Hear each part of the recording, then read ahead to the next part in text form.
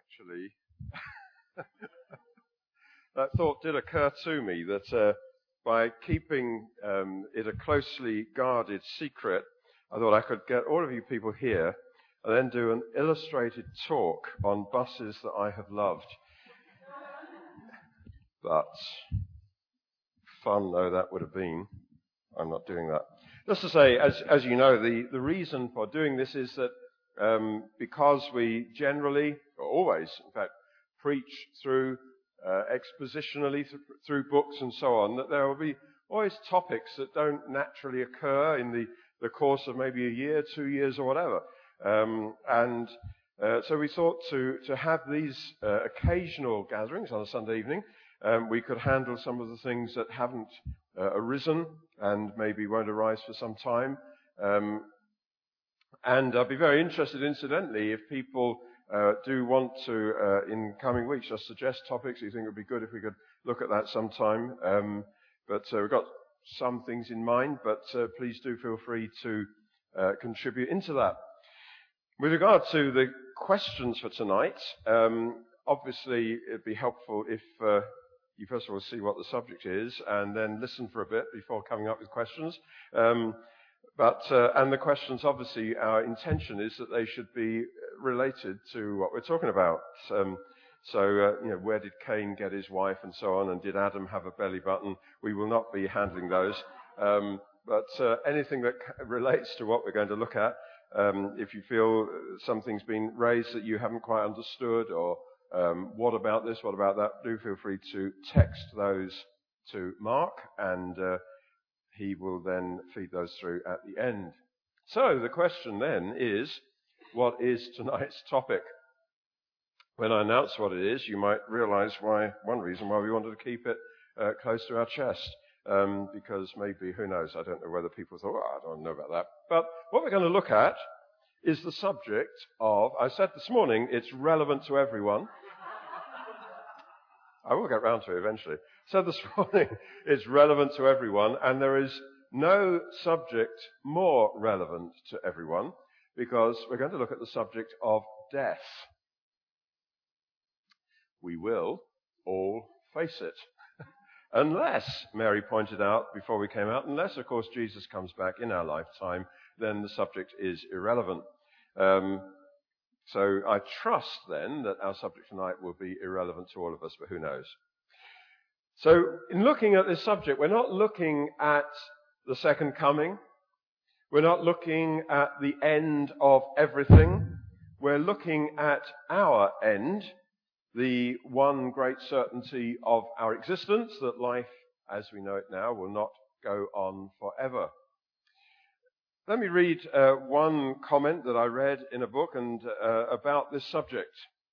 And the writer said this: death is the greatest of humankind's enemies, a relentless, grim reaper that shows no respect for age or wealth. It robs parents of a precious child, leaving them to mourn their loss for the rest of their lives. It deprives wives and children of their breadwinner and protector, leaving them vulnerable in a hostile world. It takes away an aging spouse, leaving a grey-haired senior citizen without a lifelong companion and closest friend. Sometimes it arrives suddenly and unannounced. At other times it approaches slowly, as if stalking or taunting its helpless victim. Sometimes it hauls away its victims en masse. On other occasions, it targets individuals. It uses a variety of methods and weapons, but only rarely does it capture its prey without inflicting pain and terror. Beauty, power, and wealth can usually overcome any obstacle, but in death, they meet their match. Then the Bible says, in Ecclesiastes 12, verses 1 through to 9, remember your Creator in the days of your youth, before the days of trouble come, and the years approach when you will say, I find no pleasure in them. Before the sun and the light and the moon and the stars grow dark, and the clouds return after the rain, when the keepers of the house tremble, and the strong men stoop, when the grinders cease because they're few, and those looking through the windows grow dim, when the doors to the street are closed and the sound of grinding fades, when men rise up at the sound of birds but all their songs grow faint, when men are afraid of heights and of dangers in the streets, when the almond tree blossoms and the grasshopper drags himself along and desire no longer is stirred, then man goes to his eternal home and mourners go about the streets. Remember him before the silver cord is severed or the golden bowl is broken, before the pitcher is shattered at the spring or the wheel broken at the well, and the dust returns to the ground it came from, and the spirit returns to God who gave it. Meaningless, meaningless, says the teacher. Everything is meaningless. Two not very cheery quotes. We'll get those out of the way right at the start. But the preacher there, writing in Ecclesiastes, is painting a picture of gradual decline, disintegration, leading to death. And some have commented that when it speaks about the keepers of the house trembling and strong men stoop when the grinders cease because they're few, and saying that that's actually a picture of physical deterioration, which I think is perhaps a bit fanciful, but they say when the grinders cease because they're few, it's when your teeth fall out. I don't think that's actually what it's talking about. But nonetheless, age will overtake us all, and finally, all life's achievements will be forgotten, hence meaningless, meaningless, says the teacher. Everything is meaningless. Death, for most people, I guess, is a bit of a taboo subject. It's not something we like to think about or talk about, although, of course, it confronts us all.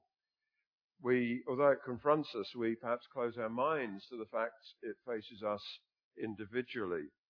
Basically, I think people don't really know how to handle it, don't know how to think about it, don't know what to say to someone, for example, who's recently been bereaved.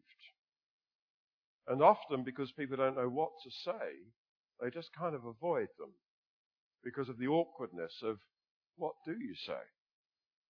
And hence, people who've been bereaved can then be intensely lonely because people actually feel awkward and embarrassed around them and avoid them. The best course then for most people seems to just be ignore the whole thing. And I guess maybe to ignore it is better than to have a morbid interest in the subject, but some sort of approach to death, some sort of attitude, belief about death is important. But what kind of response? Generally in society, people are muddled. And in just recent years, of course, we've seen this strange phenomenon of flowers by the roadside. And then maybe there's been some tragic crime and all the flowers that are there and teddy bears and messages to the departed. You think, what are people thinking here? Presumably people are thinking there is some continuity, there is some kind of afterlife, but why the teddy bears and why the messages? Do they really think that the departed appreciate these gestures? Are they around somewhere to see what's happening and to watch their loved ones? People don't know, but they're confused, but they feel there's got to be something. So what do we think about this subject?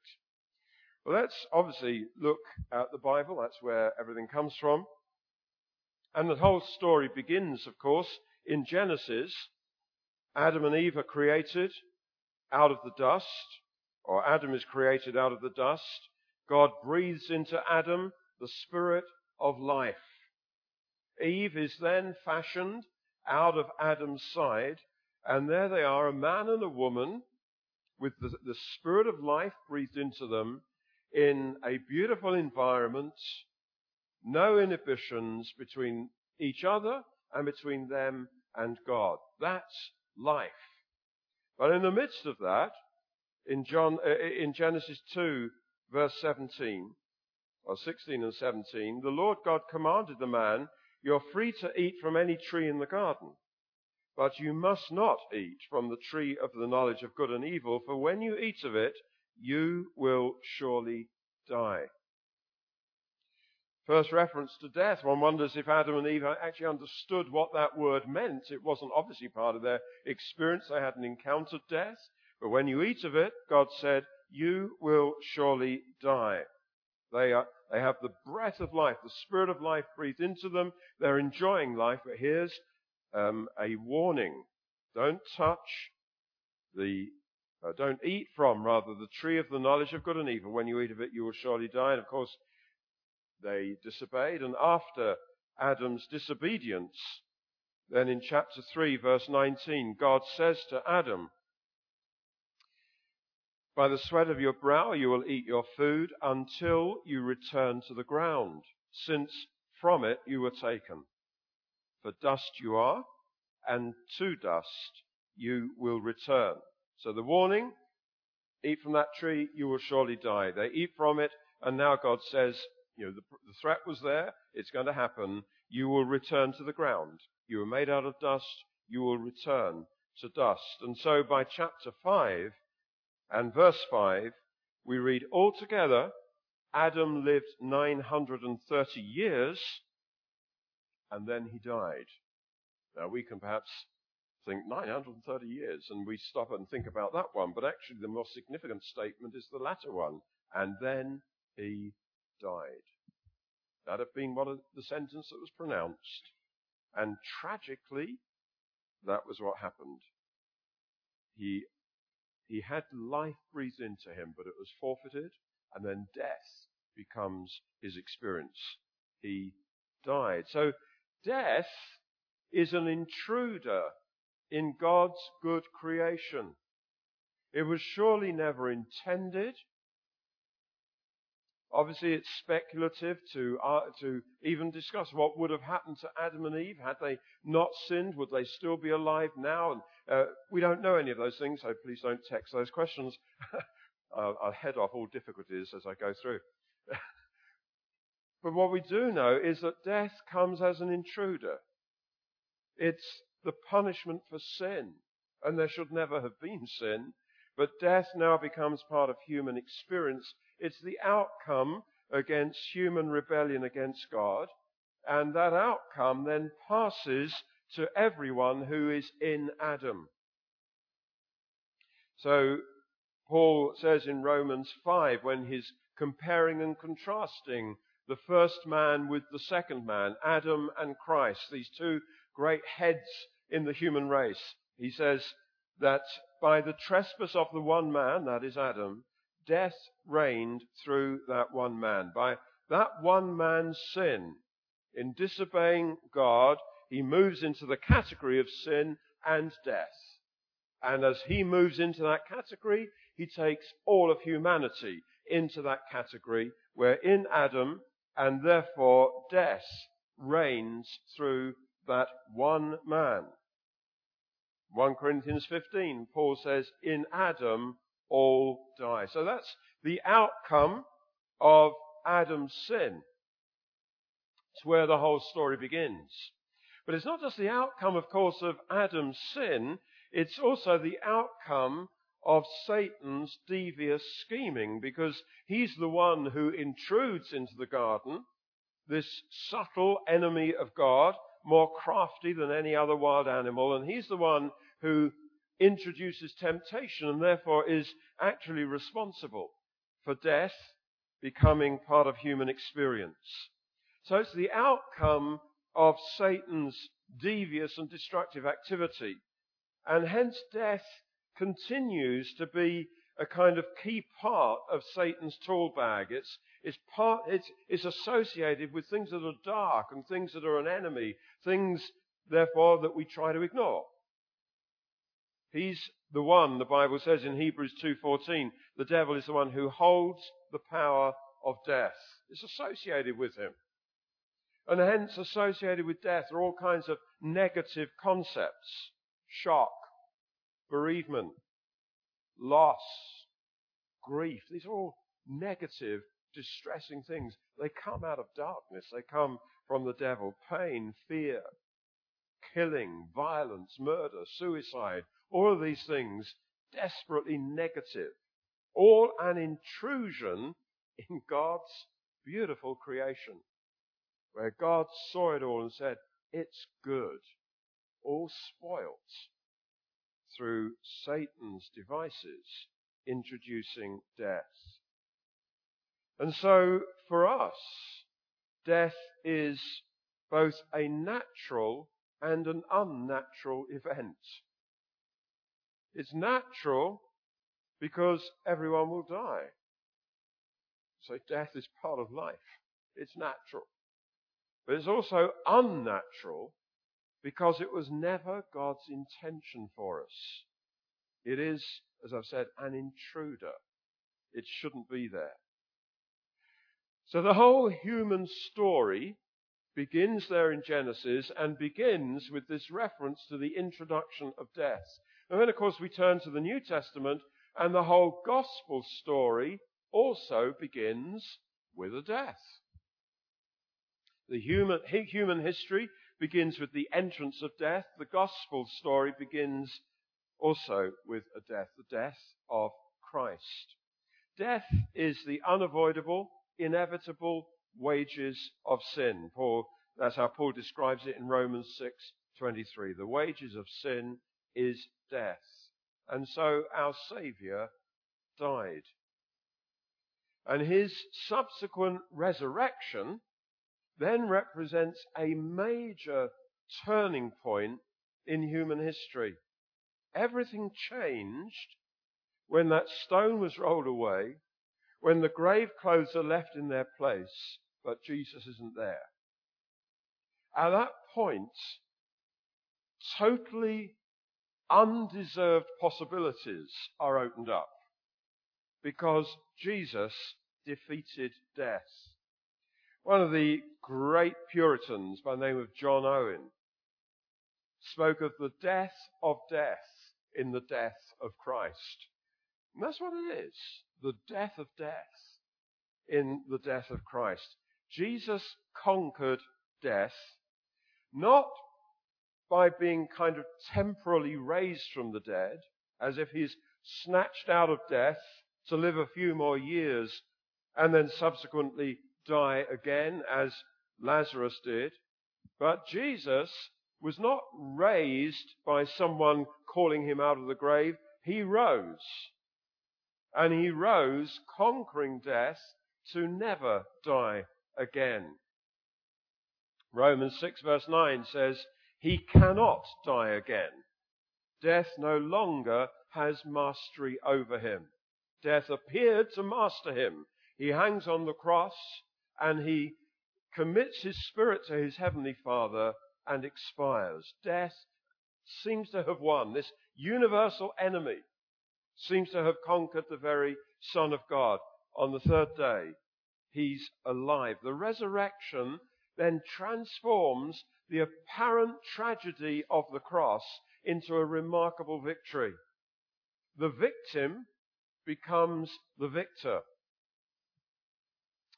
And so the hymn captures that well. Thine be the glory, risen, conquering Son.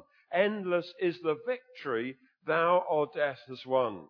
This last week on Thursday and Friday, we had leadership training here, and I happened to be teaching, and we were looking at doctrine of salvation, and I made the comment there that one of the great problems with Christian doctrine is that things tend to be viewed systematically. We have systematic theology. And so everything is put in neat categories. And if you look in your average systematic theology at the section on the death of Christ, there is nothing about victory.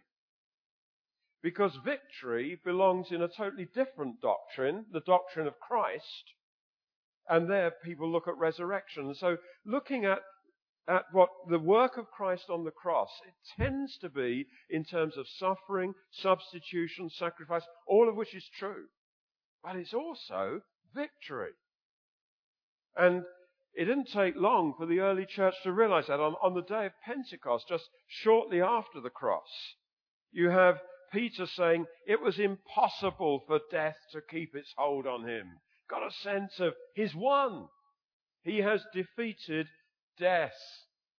Death is humanity's universal enemy, and it met its match in Christ. He beat it. And so things will never be the same again. When we believe in Jesus Christ as our Saviour, we come into union with Him. Union with His death and resurrection. So we had a baptism this morning indicating union with Christ in His death and resurrection. We died with Him. Sin is dealt with. The penalty is dealt with once for all in the death of Christ. Where He died, we died. He rose again.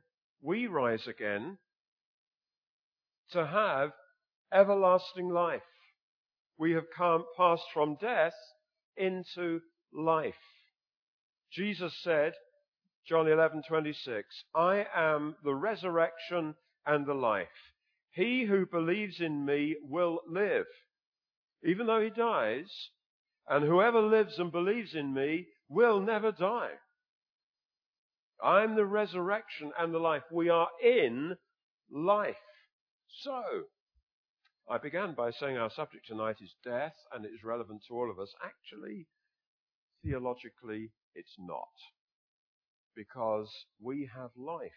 We've passed from death into life. I am the resurrection and the life. He who believes in me, whoever lives and believes in me, will never die. And so in 1 Corinthians 15, Paul speaks about the resurrection of Christ, says how fundamental that resurrection is to all that we believe. And in 1 Corinthians 15 and verse 55, he says, where, O death, is your victory? Where, O death, is your sting? The sting of death is sin. The power of sin is the law. But thanks be to God, He gives us the victory through our Lord Jesus Christ.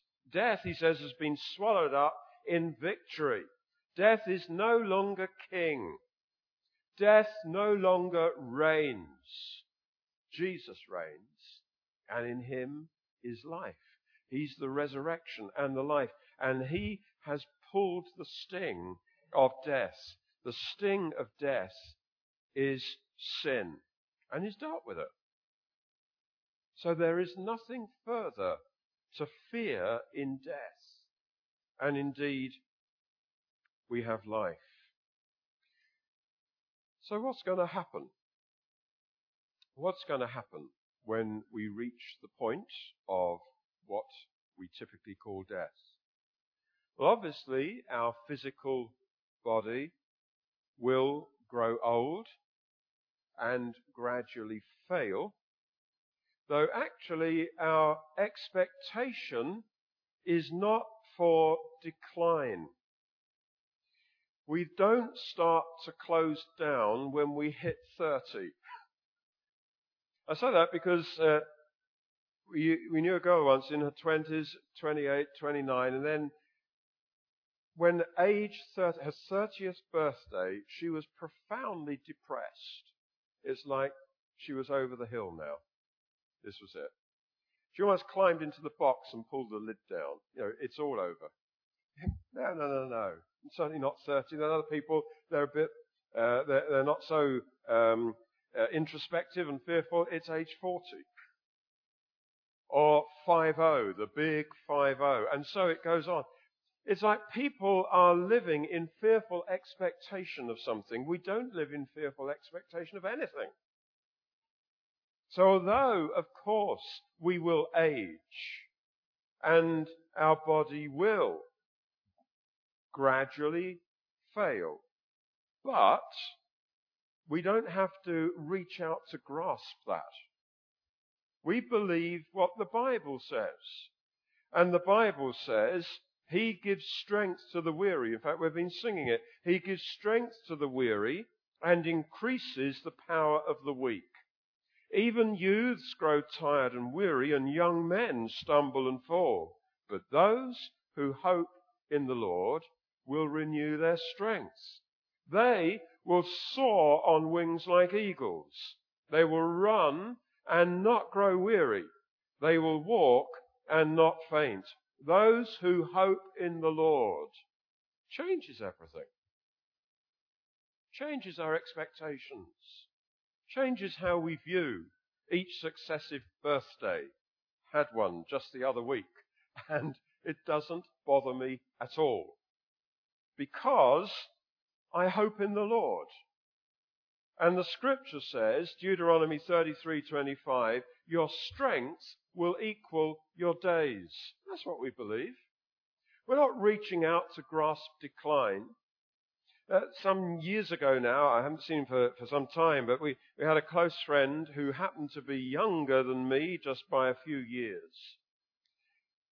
This was some years ago. He was already moved to a bungalow because getting older and, stairs. And then he was a keen gardener, but he had then paved over most of the garden because, we had to cope with the lawn and dig. You think, you're in your 50s. And then removed all the guttering and had UPVC because painting, you're getting up on a ladder, getting old. I think some people reach out to welcome old age before it's due. No, the scripture says, your strength will equal your days.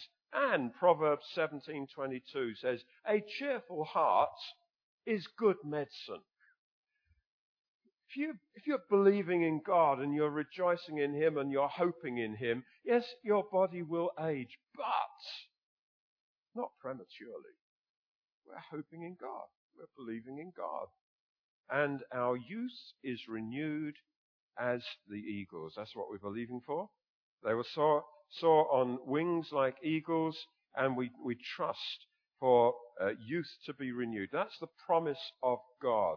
But we know that our time here isn't going to last forever. And we're certainly not interested in kind of artificially prolonging our days. We're not interested in setting up some deal to be deep frozen in the event of maybe one day being thawed out. And we're not interested in that stuff.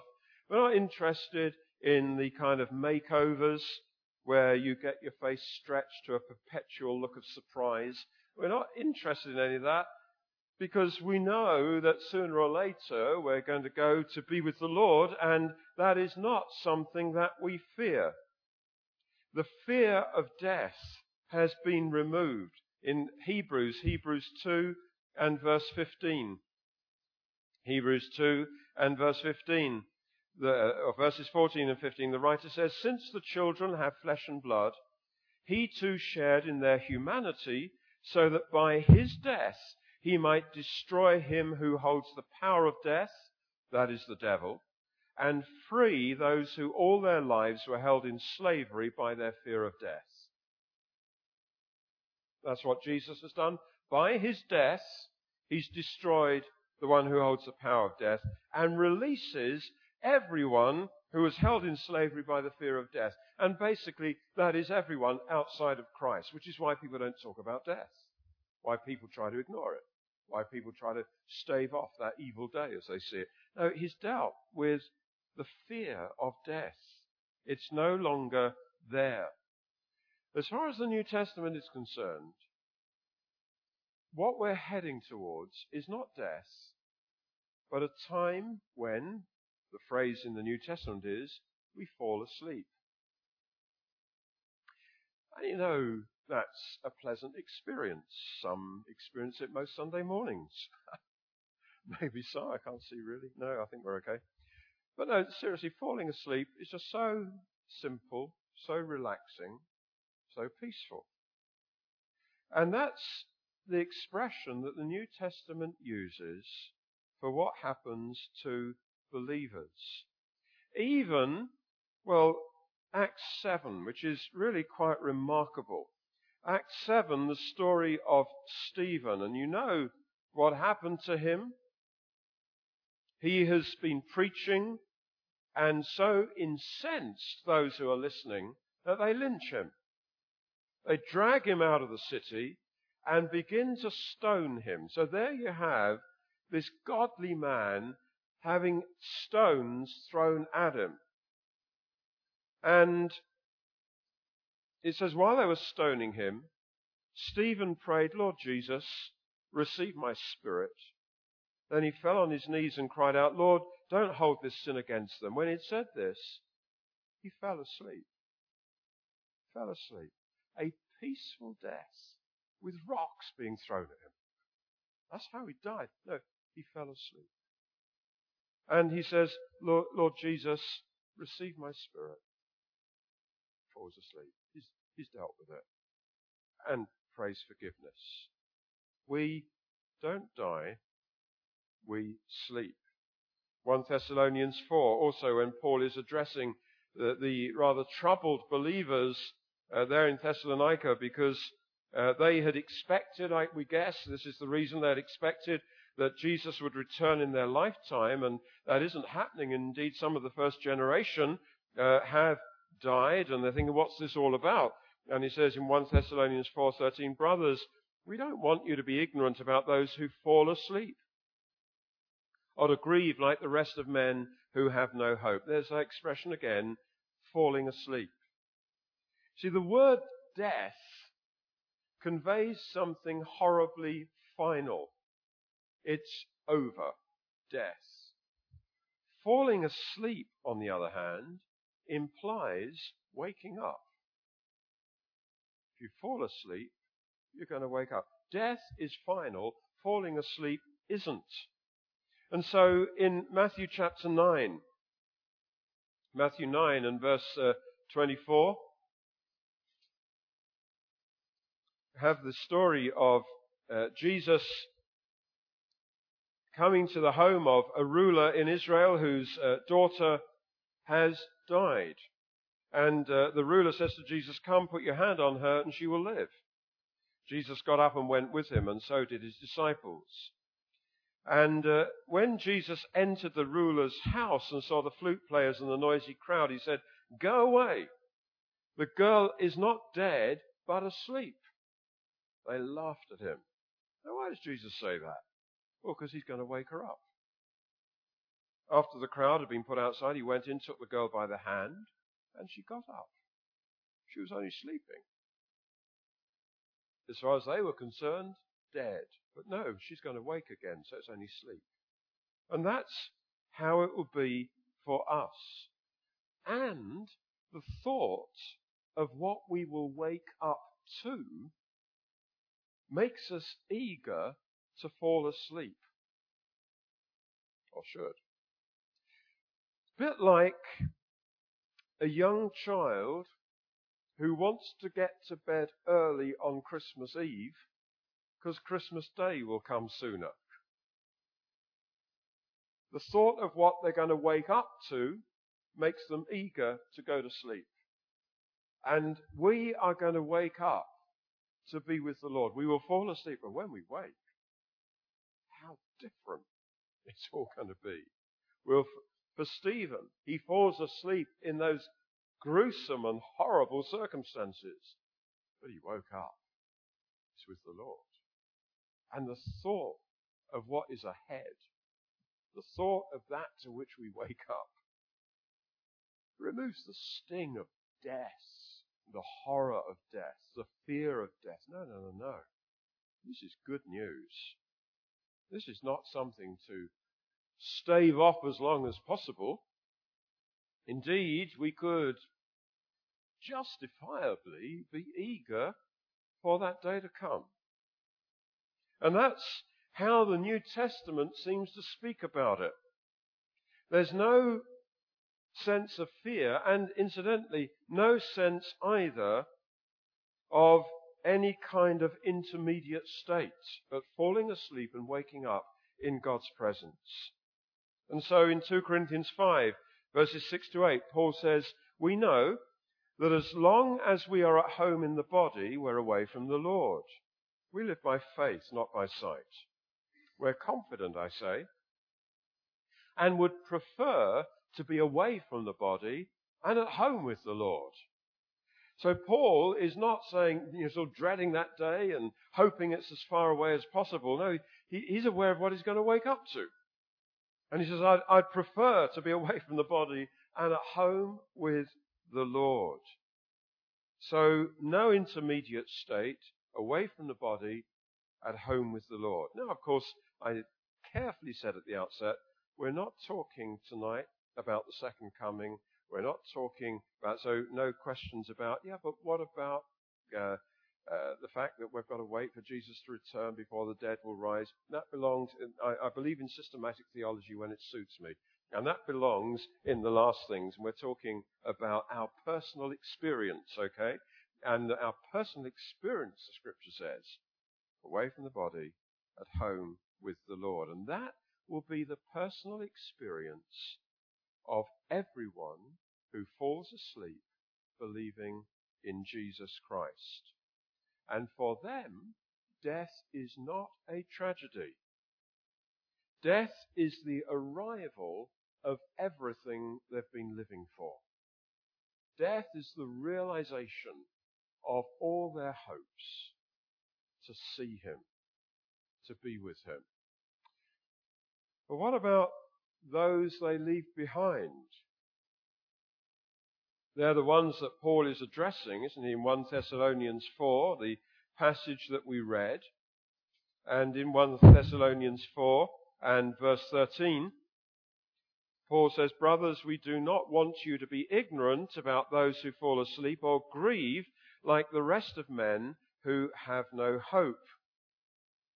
Now, some have misunderstood that as if what Paul is saying is that Christians should not grieve, or Christians shouldn't express grief at the passing of someone that they love.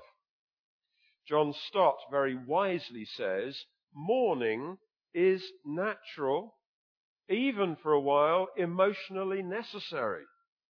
It would be very unnatural, indeed inhuman, not to mourn when we lose somebody near and dear to us.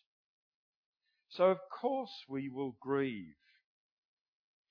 There have been times, particularly since we had grandchildren, when Mary has gone to maybe spend a couple of days with them, maybe helping, like when they were born, she was there to help, and just going for at the most a week.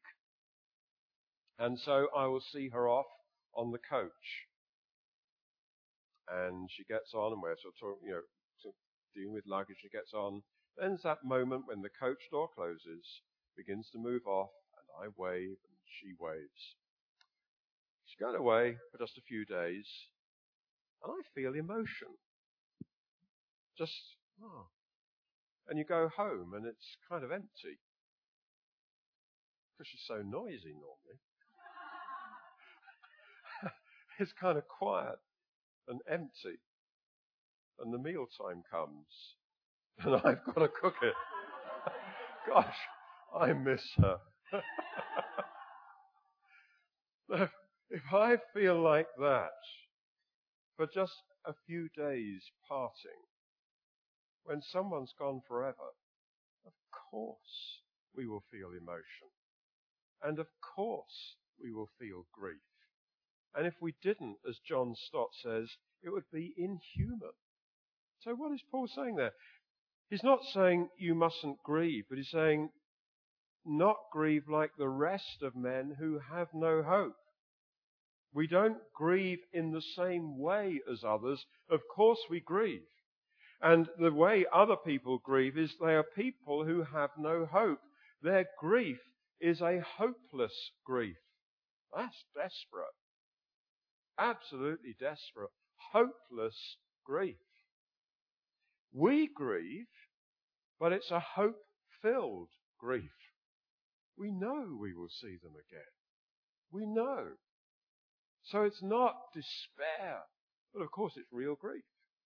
And in the midst of our grief, there's the unshakable conviction of Christ's victory.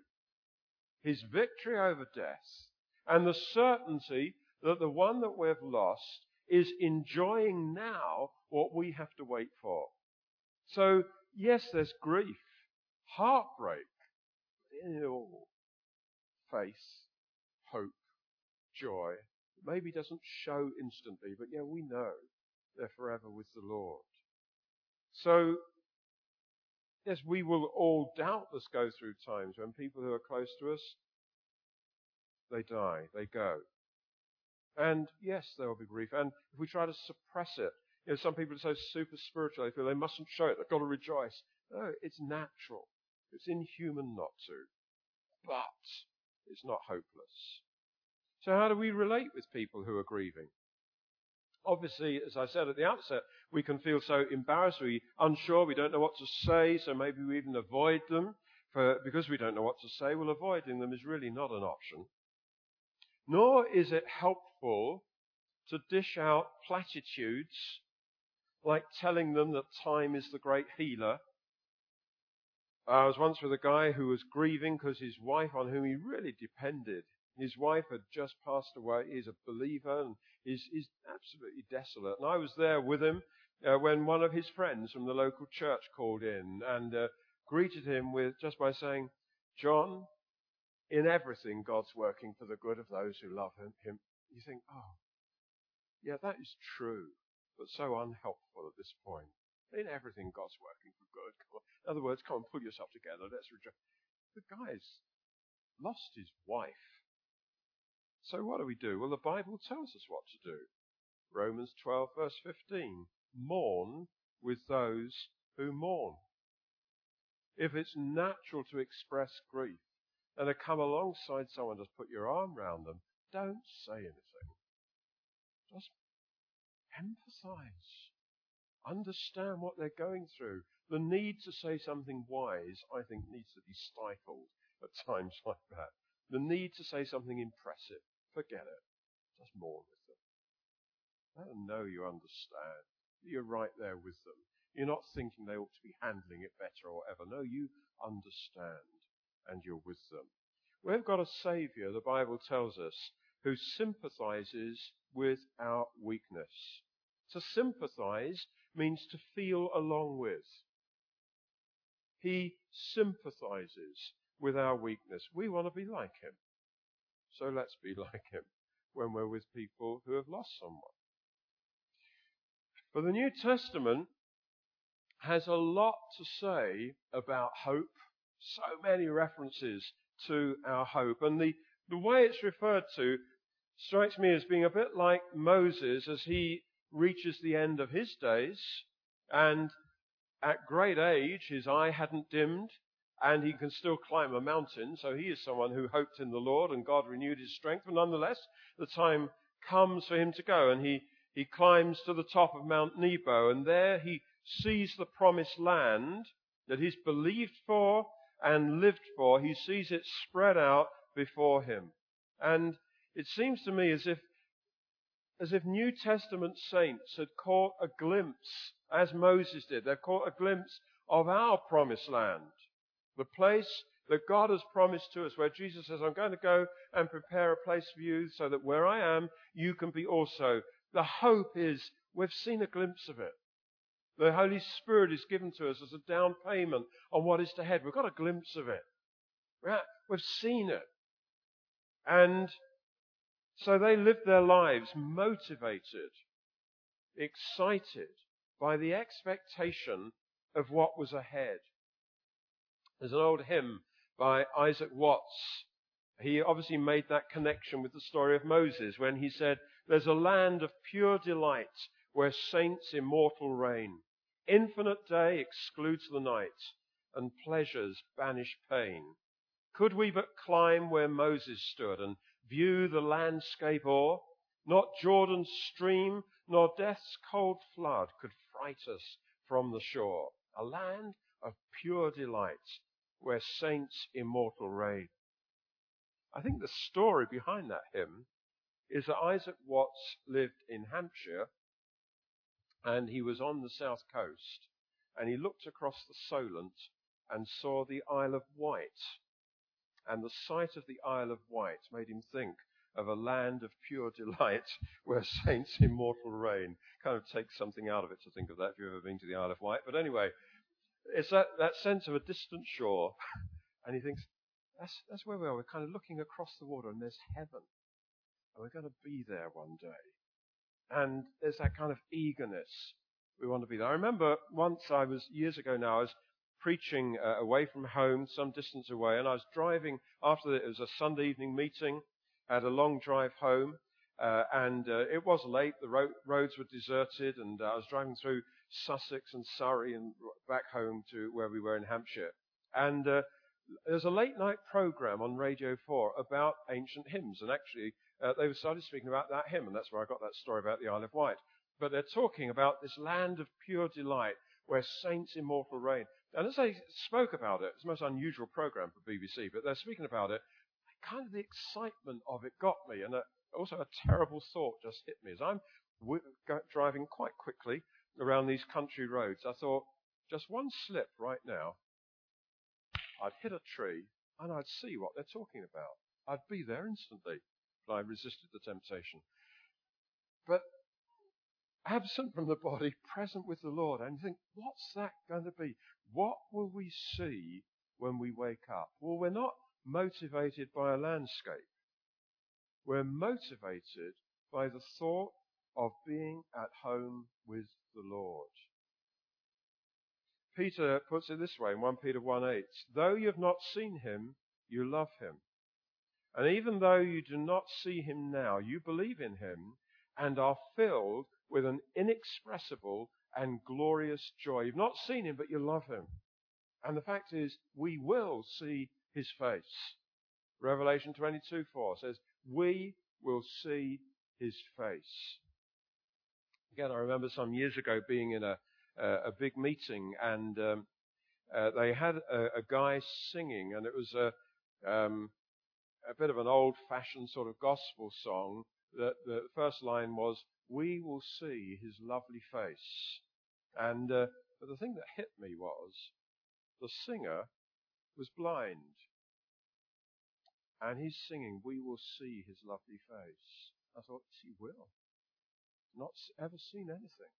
But when he wakes up, he'll see the Lord. It may be the first sight he'll ever see, the face of Jesus. What a thought.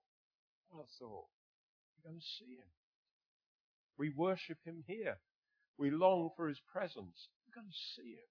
We'll wake up and be with him. Stephen, of course, had a down payment on that. As they're lobbing the rocks at him, he sees Jesus standing. The Bible says Jesus is seated at the right hand of the Father. He saw him standing like he's there to welcome him. He sees him. And hence, that wonderful sight, even though the rocks are hitting him, extinguishing his life, yet that sight made him just fall asleep, to wake up in the presence of the one that he could see. So we don't fear death. The circumstances surrounding death can be terrible. Of course that is true. But there's a hope. It's a hope of being with the Lord. And it's that hope that has enabled Christians down through the ages, from the time of Stephen until today, the atrocities of we were praying about it the other week in the prayer meeting, the atrocities against Christians in Orissa today. Those things still happen. Christians are still suffering for their faith and being slaughtered. But that hope has enabled people to press through. I'm sure I've quoted this before, but it's a story that just impresses me, about Polycarp, who was Bishop of Smyrna in the early 2nd century.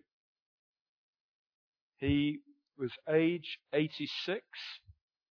As a young man, he had known the Apostle John, but he's now 86, and he's arrested and invited to sacrifice to Caesar and curse Christ. He refused, knowing full well what the alternative was. And the alternative was to be lashed to a stake and burned. And when he's asked to sacrifice to Caesar and curse Christ, this old man of 86 says, I have served Christ for 86 years, and he's never done me any wrong. How then can I blaspheme my King who saved me? So they rushed at him, tied him to a stake, lit the fire, and watched him die. He prayed for them. And in those times of intense persecution, this cynical comment was made. I'm sure you've heard it. These Christians die well. Yeah, they do. Because there's a hope. They've seen a distant land. They want to be there. They want to be forever with the Lord. So yes, the circumstances surrounding death can be terrible, or they might not be. But just as life is lived with God, so we fall asleep with God. The scripture says in Isaiah 43, when you pass through the waters, I'll be with you. We can claim that promise. He'll be with. He was with Stephen, enabling him to die well. He was with Polycarp, enabling him to die well. And of course, Psalm 23, though I walk through the valley of the shadow of death, I will fear no evil, for you're with me. You are with me. The promise, I will be with you. And if God is with us in our life, how much more will he be with us at that point when we leave this life behind to go to be with him forever? So Paul says, our light and momentary troubles are achieving for us an eternal glory that far outweighs them all. So we fix our eyes not on what is seen, but on what is unseen. What is seen is temporary. What is unseen is eternal. Now we know that if the earthly tent we live in is destroyed, we have a building from God, an eternal house in heaven, not built by human hands. Meanwhile, we groan, longing to be clothed with our heavenly dwelling. 2 Corinthians 4. We groan, longing. Paul longs to be with the Lord. He serves the Lord. He lives for him. And he knows he's going to be with him. And that glorious hope keeps us pressing on heavenwards. When we were first saved, we were called heavenwards in Christ Jesus. That's the direction we've been on ever since. And every day brings us nearer. We're called heavenwards in Christ, and heaven is where our destiny is. Now, obviously, the wonder of heaven won't be everyone's experience. The scripture says in Hebrews 9, man is destined to die once, and after that, to face judgment. So Christ was sacrificed once to take away the sins of many people. He will appear a second time, not to bear sin, but to bring salvation to those who are waiting for him.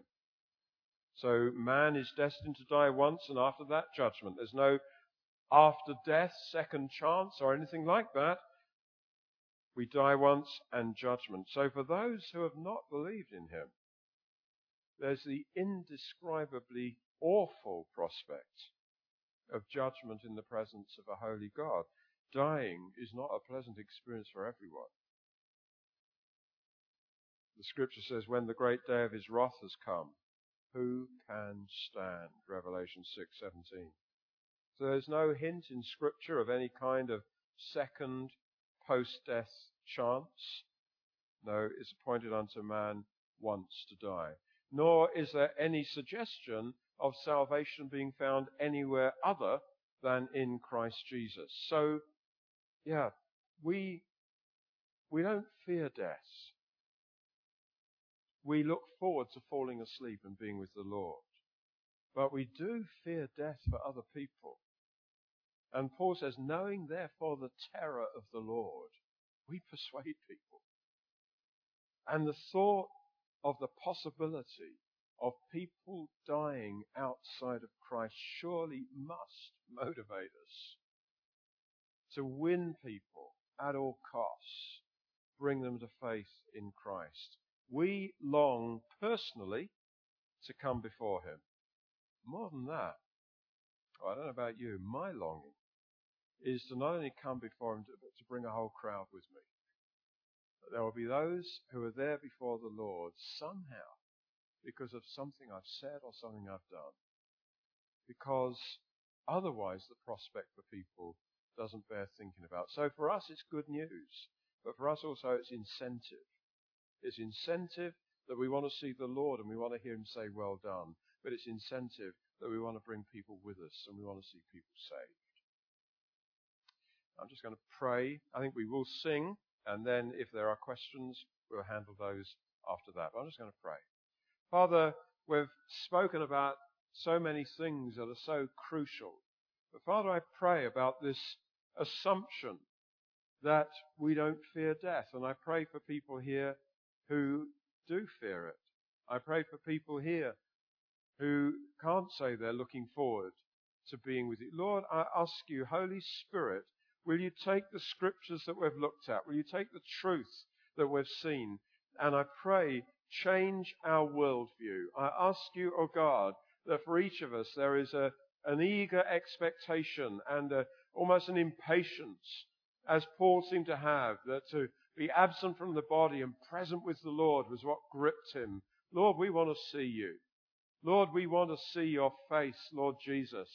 We want to see those eyes looking at us, and we want to see your welcome, and we want to worship you forever. Lord, I pray for all of us, remove all those negative associations and cause us to be thrilled at the prospect of being with you. Lord, give us, therefore, a testimony to other people.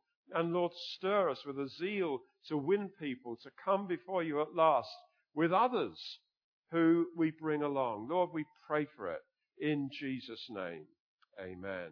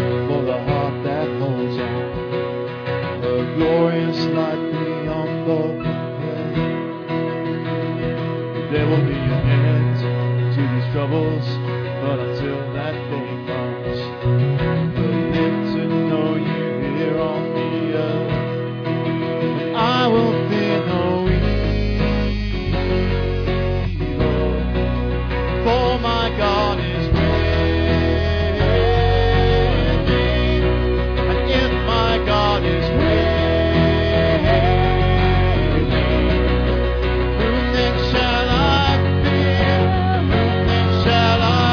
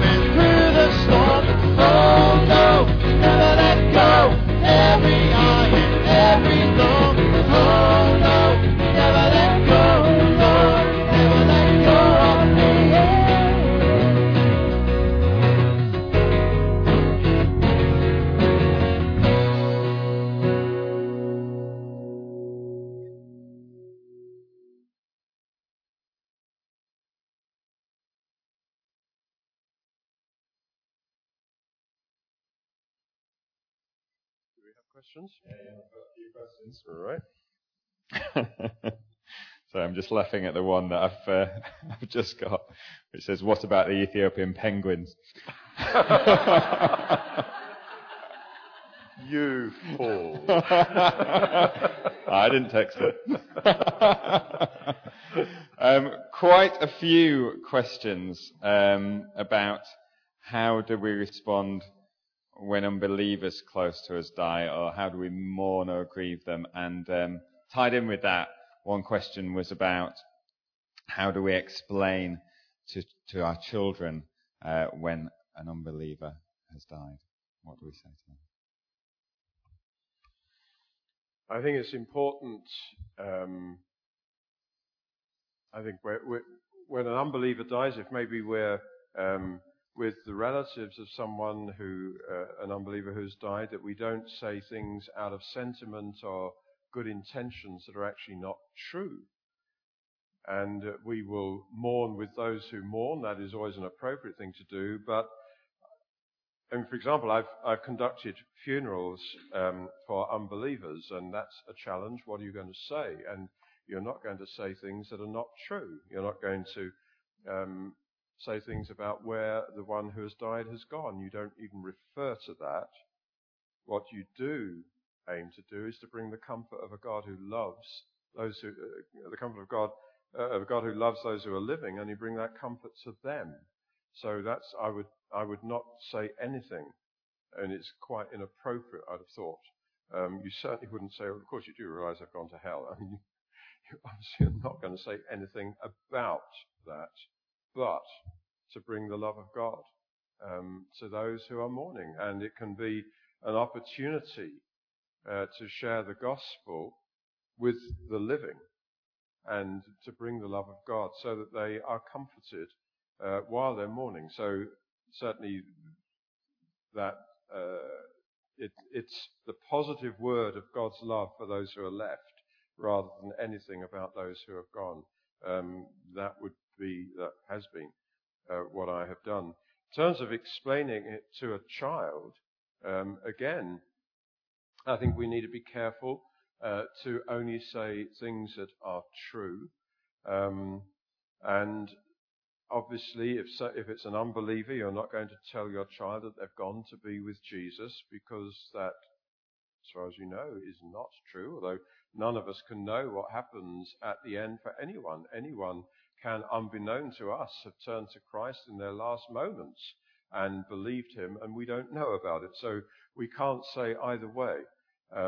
But you just have to say to a child really what applies to them, that life will come to an end, and we believe to go to be with Jesus. So again, we say something positive, something that can already give them a perspective on life running its term. What happens? We fall asleep and we're forever with the Lord. So I'd want to explain to a child something that's relevant to them rather than say anything about people who have died, about whose ultimate fate we don't know anything positive.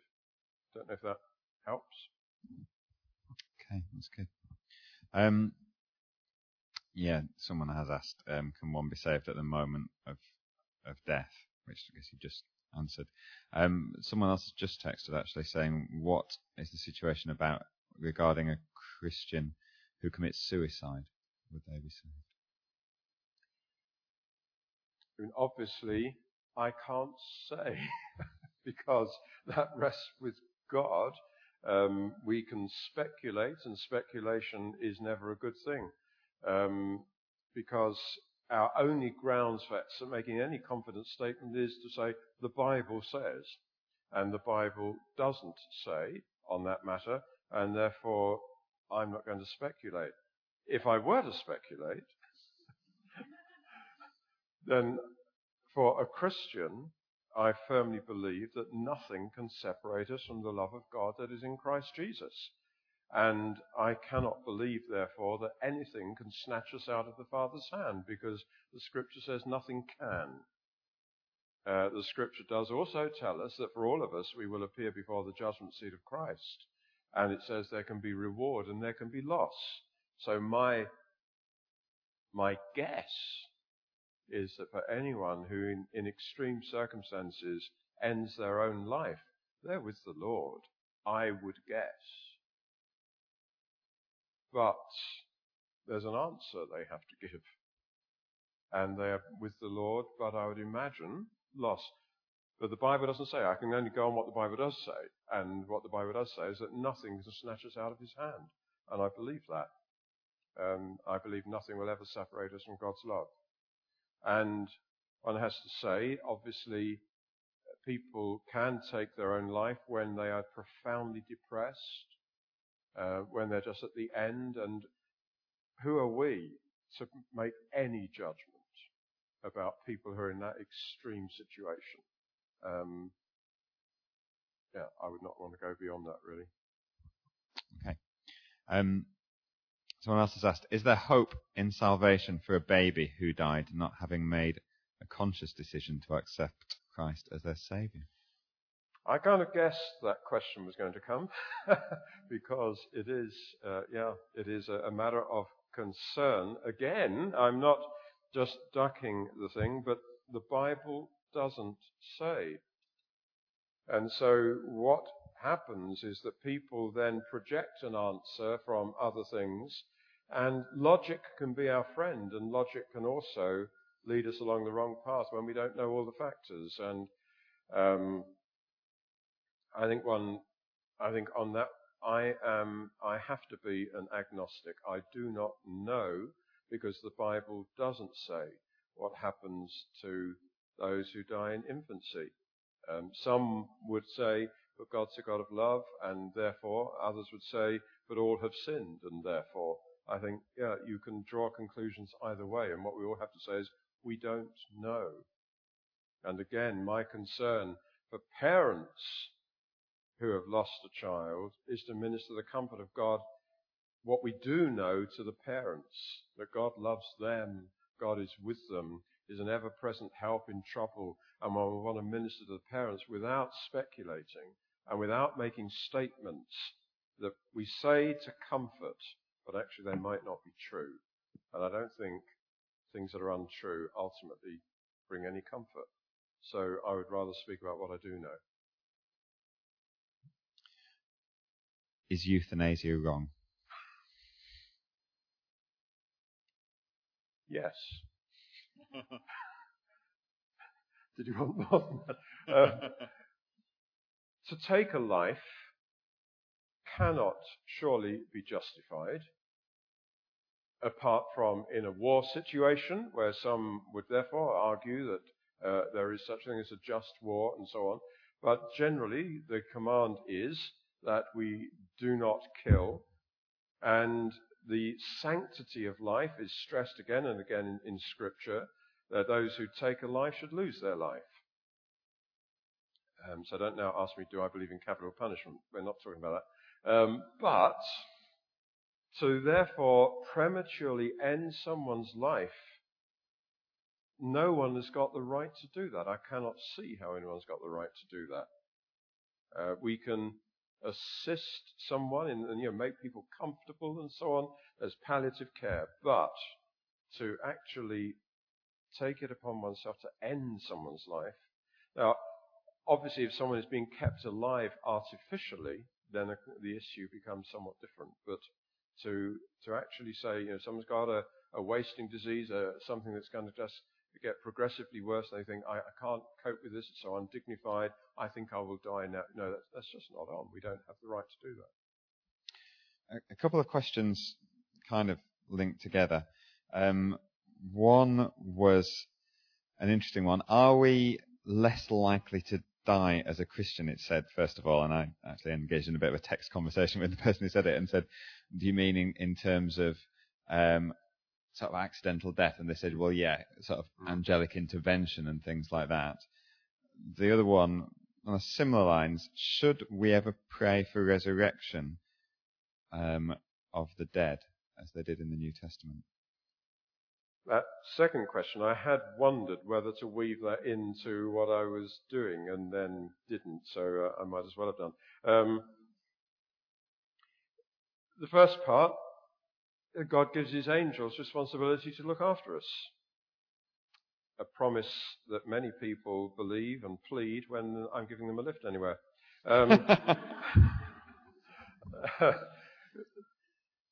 Seriously, he does.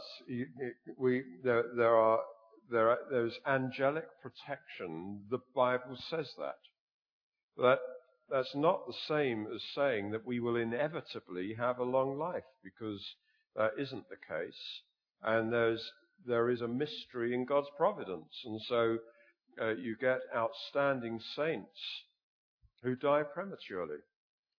Within the New Frontiers family of churches, just the other year, in 1 week, we lost Simon Pettit, who led the whole work in Africa, and Frank Gamble, a wonderful saint who, in spite of the crippling condition he was in, had planted churches and was so zealous for God.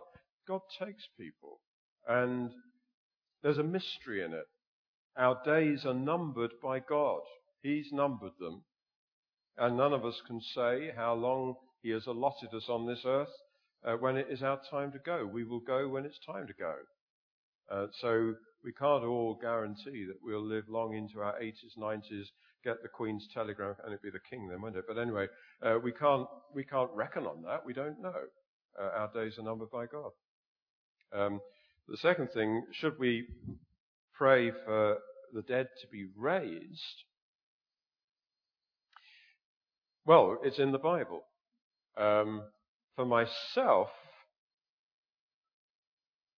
I think if I have just fallen asleep and I've woken and there's Jesus, then suddenly I feel a tug and I get, I'll be so annoyed.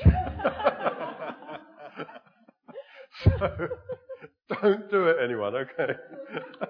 As if you would. So from my point of view, I wouldn't really want that. But I mean, seriously, I wouldn't. I think. But in terms of the dead being raised, it's there in the Scripture, and it is a promise that we are moving in the kingdom of God. God is king, and as we've seen, he's king over death.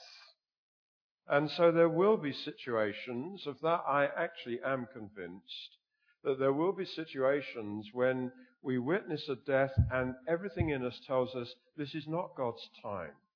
This is premature. And we will see the dead raised. I believe that.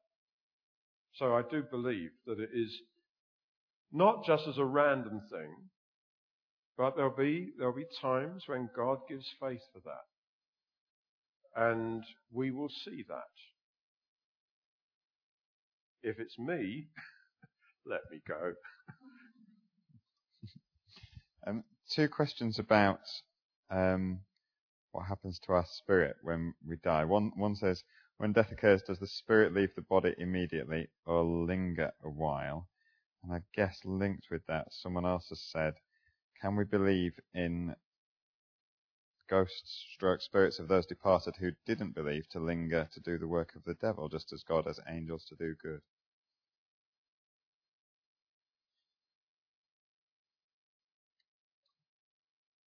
Again, as I've said in answer to other questions, the only valid kind of answer I can give to any question is where the Bible says something. So in everything it's got to be, well, what does the Bible say? What Paul says about absent from the body, present with the Lord, would seem to indicate something immediate. It's appointed unto man once to die, and after this the judgment, again would seem to indicate something immediate. And the sense of disembodied spirits lingering doesn't seem to me to be a biblical concept. I don't know if this is relevant or not, but there was back in Odium, there was a young lad who had a wasting disease, and we watched him deteriorate tragically. He was saved and baptized in water shortly before the deterioration really set in, and that was wonderful. it was really almost within days of his baptism that things started to really get serious. And his family prayed and prayed for him. We prayed and prayed for him. But the time came when things were bad, and I had a phone call from his father to say that he had just died. And I immediately went round to the house, and it was within minutes of his death, because we lived in a small village, you could get anywhere fast. And it was, don't build a doctrine on this, I'm just telling you what happened.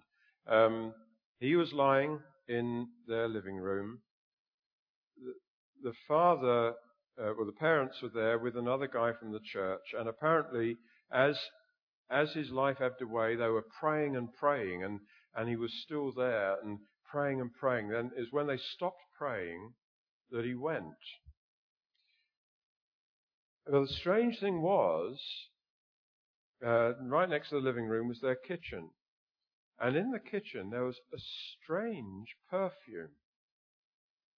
And please don't build a doctrine on this, okay? I'm just telling you, there was this strange perfume. And I kind of joked, because I suppose I do tend to joke at the most inappropriate moments, but I said, I think the angels were waiting here for you two to shut up. There was this strange sense of this aroma that was beautiful. Didn't last long, but it was there. And no, my quip about angels waiting, I'm sure that was not true, but this lad had gone. I'm sure he wasn't there anymore, but what remained was this incredible perfume. What that meant, I do not know. But I don't believe that we hover around. I certainly don't believe that unbelievers' spirits are hovering around to trouble people. I think the devil, I referred to his tool bag earlier, and I think he's got all sorts of things in that, including delusions about ghosts and so on. There are demonic presences around, of course there are. And there can be demonic presences associated with buildings and so on. And I've been involved sometimes in commanding those things to go, and places being free. So these things happen, but they're not people. They're absent from the body, present with the Lord, or judgment, one or the other. But you don't stay here to torment other people. Involved answer. Yeah. Two similar questions. One a bit more specific. If you accepted God and became a Christian when you're younger and then go away from God and become gay or lesbian, do you still go to heaven? A similar one. Hebrews 6:4 talks about falling away and it being impossible to be brought back to repentance. Does this mean you can lose your salvation? I would slightly plead that we're getting a bit further away from the subject of death and onto the subject of perseverance and can you lose your salvation. Can we keep the questions on the subject? Otherwise we could kind of go anywhere. But since those questions are asked, if someone is genuinely saved and they go away from the Lord, whatever they get into, if they're genuinely saved, they're genuinely saved. However, the scripture also says that if we're born of God, we will not continue to sin. In other words, we will not persist in sin because that's talking about a determined continuing in something. God's seed is in us. We cannot. So if someone does willingly get in to something that the Bible expressly forbids and they persist in it, one has to say, were they saved? Was this really a work of God? How could they be doing this? So if we're genuinely saved, nothing will snatch us out of his hand and we will be with the Lord. However, there are warnings, and in Hebrews there are warnings. So I would take those warnings as warnings for people who have a kind of slick, well, once saved, always saved. And, I've had people say to me who I've been there to warn them about a course of action they're about to take, some relationship they're about to get into when they're already married with someone else and they've got kids. And I say, what about your family? You know what the Bible says about if you offend one of these little ones? I said, I've warned them. And they say, I have a once saved, always saved. And I say, don't you believe it? because I don't think you can believe it in those circumstances. So I would say in Hebrews there are warnings because people are about to turn back from Christ. In Romans 8, there are encouragements that nothing can separate us from the love of God, because there are people who are in Rome when Nero is the emperor and there is suffering. Then in those circumstances, we need to know, no, God's not going to let go. Nothing can separate us from his love. I think different words to different people. Can you lose your salvation? I'd say don't try and find out. And that's not just a glib, I'm not being casual. I'd say there are warnings, but we want to press on with God. And for others, well, we can't ever know who is saved and who isn't. So it's a very difficult one to answer. Just to follow up one from the praying for people to be raised from the dead. I think I've got this right. If you pray for people to be raised from the dead, then do people get a second chance if they're not a Christian? So they're not saved, they die, you pray for them, they're raised from the dead, then they can get saved. Well, sure. If they have been raised from the dead, they're now alive, and as long as you're alive, you can get saved. And I'd have thought it'd be a pretty good start to hearing the gospel, really. Nice bit of pre-evangelism, that is. Cool. Apart from one asking how old you were, that's which I decided I wasn't going to ask. Yeah, thank you. That's all the questions I've got. That's all the questions. And I was about to say it is just after 9:30, so I was going to stop it there anyway. Obviously, if other questions arise at any time, obviously you can always ask. But it's been good to be able to have that feedback. I think often when we get into discussion about things, we can often lose the central thing. So I'd say don't lose the central thing of our hope, what God has prepared for us, what we are surely heading for, and what we can look forward to and face with joy rather than with fear. Drive carefully